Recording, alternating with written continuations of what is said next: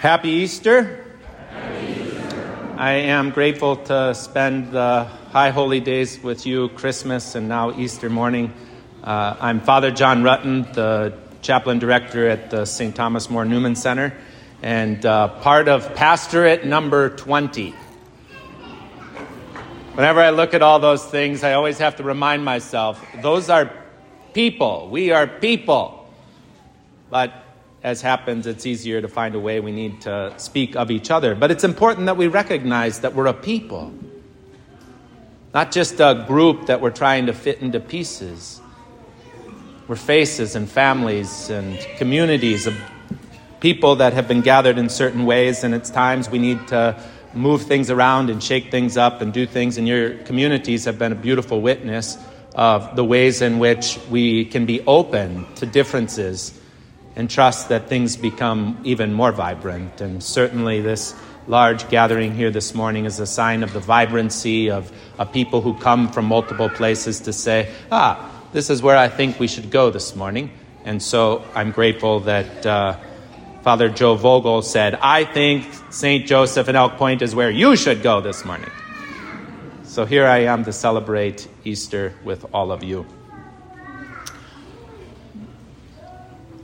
My family grew up in a neighborhood in Sioux Falls that had terraces that we would go sledding on during the winter season. And they were great because it wasn't just a one quick bam. It was like you got multiple hills and you kind of went up and down, and then you'd come down to the bottom at this large grandstand at Terrace Park. And one year they forgot to put away one of the picnic tables, and about halfway down the hill was a picnic table, and it was ordered in such a way that as you're, like if it's going down the hill, you got the seat in front of you, and then you got the table, and then you got another seat. So you can kind of just picture this, and it was up against a tree. And didn't think much about it, didn't worry. It was kind of off to the side, and we all loved to have fun. Did this for generations. My mom grew up at Terrace Park. She raised her family. We'd go there every winter at Terrace Park. As the grandkids grew older, it was just a way we lived. Whenever the family was together, we went to Terrace Park to go sledding. My niece, I don't know, maybe 9 or 10, got on an awesome sled and hit the hill and gained speed. And suddenly I looked over and saw she was heading right for the picnic table. And her head in that seat were going to meet. And the faster she went and the closer she got, the more helpless it seemed like we were to do anything about it.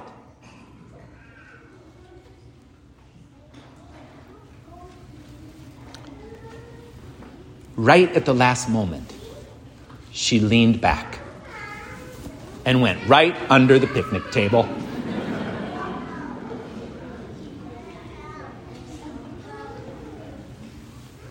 I was reading an article yesterday morning in Kelloland News about the hope that people have that Easter celebrations will bring people back to the church, will bring people back to churches. They interviewed Father Joe Holtzhauser out in Pierre. They interviewed a Lutheran, I believe. They talked to some other people, a sociologist or something of religion, and recognize that over the decade, the number of people who have practiced their faith has decreased. Over 30 years, the number of Lutherans is like something like 40% down. While ours in that period isn't as bad, ours actually in 10 years is much worse. And then it detailed different things, reasons that this happens, people moving from rural communities to larger communities. When you move to a larger community, there becomes other things that take up your time. Talked about politics and how that affects people's desire to be a part of certain religious bodies. Talked about younger people in a demographic that aren't really interested or don't feel moved or find the church to be a place. Talked about electronics and how people can just get online and watch their services. It was a broad Christian ecumenical point, but it had the Lutherans and the Catholics at the heart of the article. Certainly. Well, I don't think they intended for the Easter article to be so depressing. But it can feel like we're speeding up towards destruction. We're speeding up. We're getting faster. We're getting closer to like the end. And it isn't just the church. From my experience of talking to students, you can stop practicing your faith and things aren't going to get better. How many of us know family members or friends who deal with the sufferings of life, have difficulties that they don't know how to deal with? The advent of the self-help movement, the encouragement to health and fitness and wellness, all of these things are people's answer to the fact they feel something's coming and they don't know what to do. And that's something they can get their hands around. Feels like it's in our control. I can be saved, and so can you. Should be the modern slogan of the world.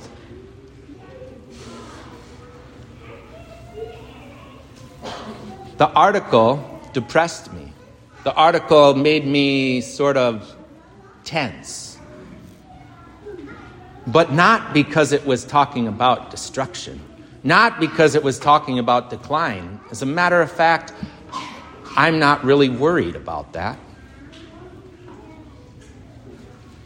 The thing that depressed me, the thing that was a longing that I thought, what, how come, was not once did it mention Jesus Christ.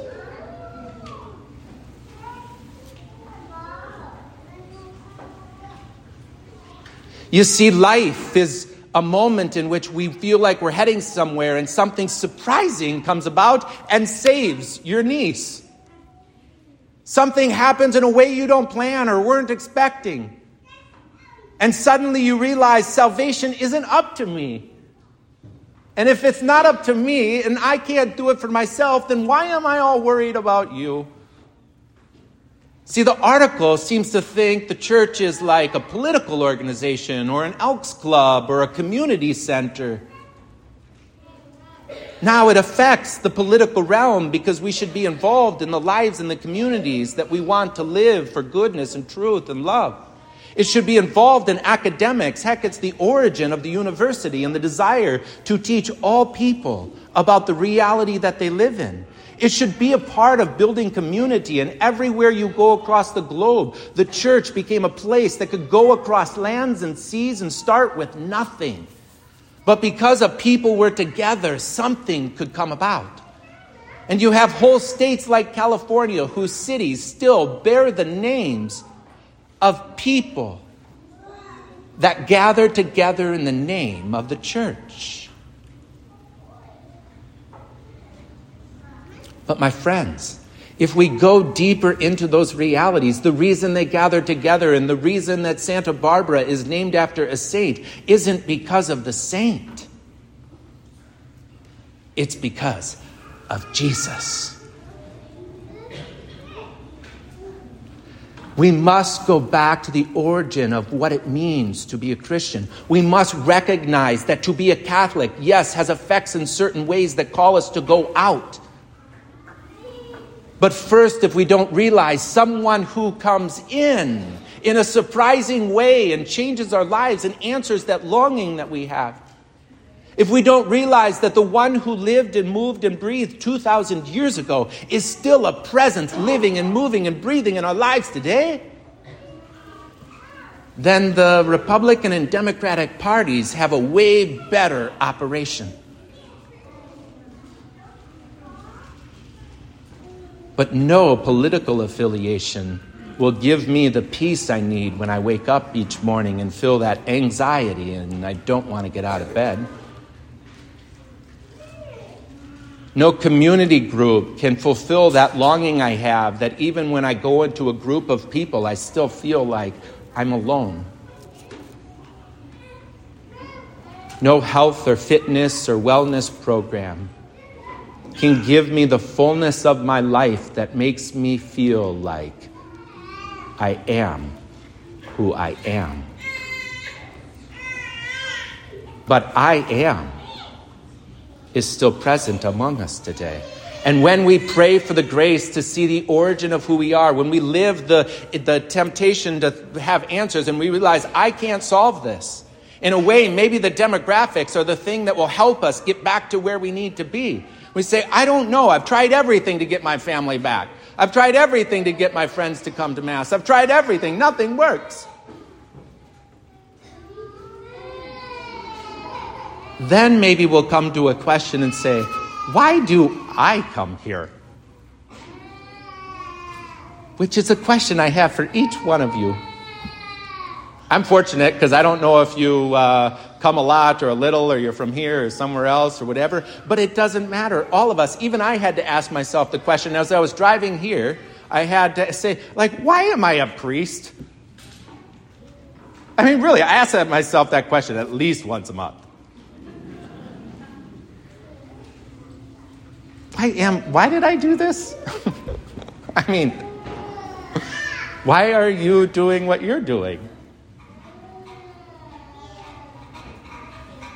Is it because he is someone in your life, even if just a faint echo, that you sense, I still want to hear that voice?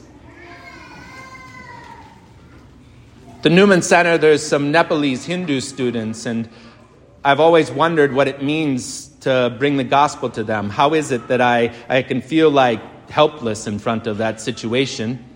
They love to play ping pong, and I want something more for them. And one day around a bonfire, they asked me, they were talking to me, and I said, oh, well, I'm an alum here. I went here and I graduated here in the year 2000. And one of them stopped for a moment, and he thought about it, and he says, well, then why are you a priest?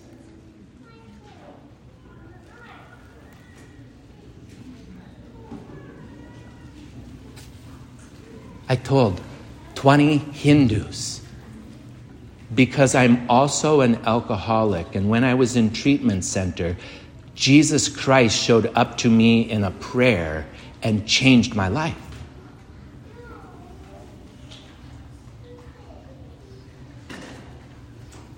That wasn't how I thought I would witness the gospel to these Hindus. But friends, that's the essence of why we're here. Is because someone surprises us and answers the longing we have. And it doesn't begin in today's age just out of nowhere. It usually sparks because we see someone else living in front of the fear in a way that we think, they seem free or freer than me. Someone who seems to answer in front of the world, that can stand up in front of the world and isn't always despairing or looking in the news and thinking it's our answer and go on and on. But someone who's like, I don't know. I'm surprised God saved me. But think, I want to hang out with that one. This is the direction I hope we start speeding up.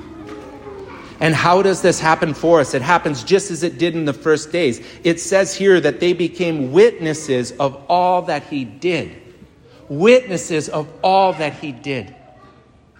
If he hasn't done something in your life, you need someone else to witness to him. And if he has done something in your life, you must have the courage. Pray for the power of the Holy Spirit to speak to your friends and to your parishioners and to your community members and your coworkers and your children of the way in which he answers your need. And maybe it's just the fact that you're faithful to 5 minutes of prayer and somehow your day is different because you do so. That's Jesus. Or maybe you've had a powerful experience. Or maybe you've found that going to Mass on a regular basis helps you live each week differently than before. That's Jesus. Or maybe you've found that the Scriptures are a place that really are the Word of God, and when you delve deeply into them, something wells up in you and you sense that you're closer to God. That's Jesus. Or maybe you've been on a retreat to Broomtree and you've found a place in life where you've disconnected just enough that God reconnected with you. That's Jesus. He promised us where 2 or more are gathered in his name, he is present.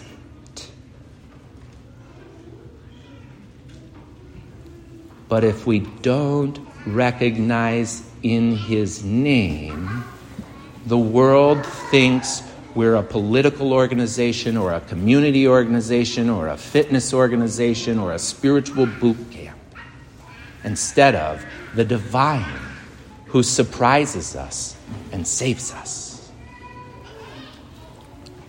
There are some students that are coming into the church. Kind of surprises me. Why would 9 students desire to be Catholic in today's age?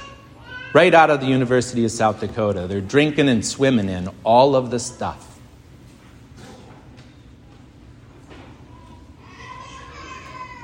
There's one young man who wasn't raised with faith and didn't really know anything. He was baptized as a young boy, but his family didn't really practice for much after that. And he started hanging out with some friends that were on his dorm floor. And those friends are a conglomeration of evangelical Christians who know the risen Jesus in their life and Catholics who know the risen Jesus in their life. And as he started hanging out with them, the more and more they do, wherever it was that they went, he began to realize that the things that's different about them and me is they have a life of faith in Jesus Christ. And they have a community that they belong to and go to frequently. And so he wanted that. And he went around to a few different churches, and he said when he walked into the Newman Center, he had a sense that this is my home. And so we took a long journey of helping this man grow in awareness of who Jesus Christ is in his life, growing in a life of prayer, recognizing the importance of community, learning about the Catholic Church, realizing the gift it is to himself and to his friends in the world, opening his heart to change things in his life that need to be changed. And just last week, I had the last interview with him, thinking I knew how he ended up there, thinking I understood how he was saved, thinking I was a part of this master plan. But I've learned, ask people questions and let them speak from their heart. And that's how you learn to be surprised by Jesus. He actually was in class. And there was a girl in class who's a very quiet little girl that's at the Newman Center all the time, who I don't really talk to often. She's an introvert and I'm an extrovert, and I don't know what to do in front of introverts. They don't want to talk. Like, I don't know, I'm scared. Let's go find somebody that wants to talk. I didn't even know they knew each other, but they were in class together, and I guess she had seen that he had started showing up at different activities with these friends. And so she had invited him to come to Sunday Mass, and he was a little nervous about coming in front of so many people.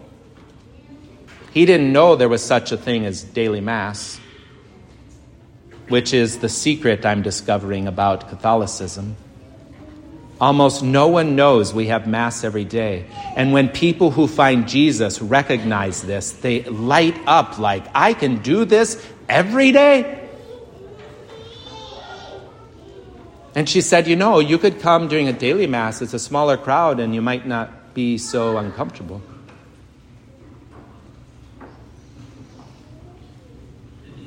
And so Bailey was the one who witnessed to him.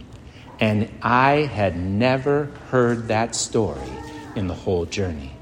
If she hadn't recognized him, if she hadn't had the courage to invite him, if she hadn't had the dialogue that helped her understand where he was and what was his block, she would have never known. And yet this quiet, humble woman witnessed to the risen Jesus. And the man said to me as he was concluding, he said, I was trying my life to find a place where I belong, And a friend I met in class eventually invited me to daily Mass. And coming to that daily Mass was the spark that ignited a flame. It literally became like a burning in my chest. I began to want to learn more, and eventually it led me to want to be Catholic. And I want to be able to receive the Eucharist. In this journey, I've become more patient, and I've found a place I belong.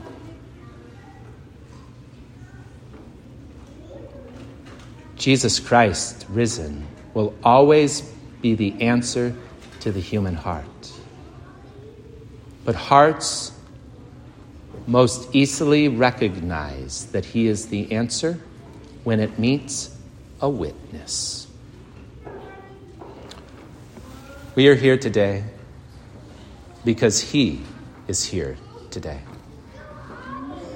If you recognize the fire in your heart, consider that maybe this is Jesus. If you've been provoked in a certain way from the minute you entered the door like this young man, maybe it's Jesus. If you're alive, or if you're having a thought, or if you're wondering what's going on, or if you're wondering why this priest won't stop talking,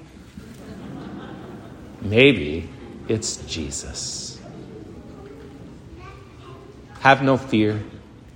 If the world seems like it's heading right toward a picnic table, because God will show us something that surprises us. And then we can say to ourselves, that is Jesus risen from the dead. Happy Easter.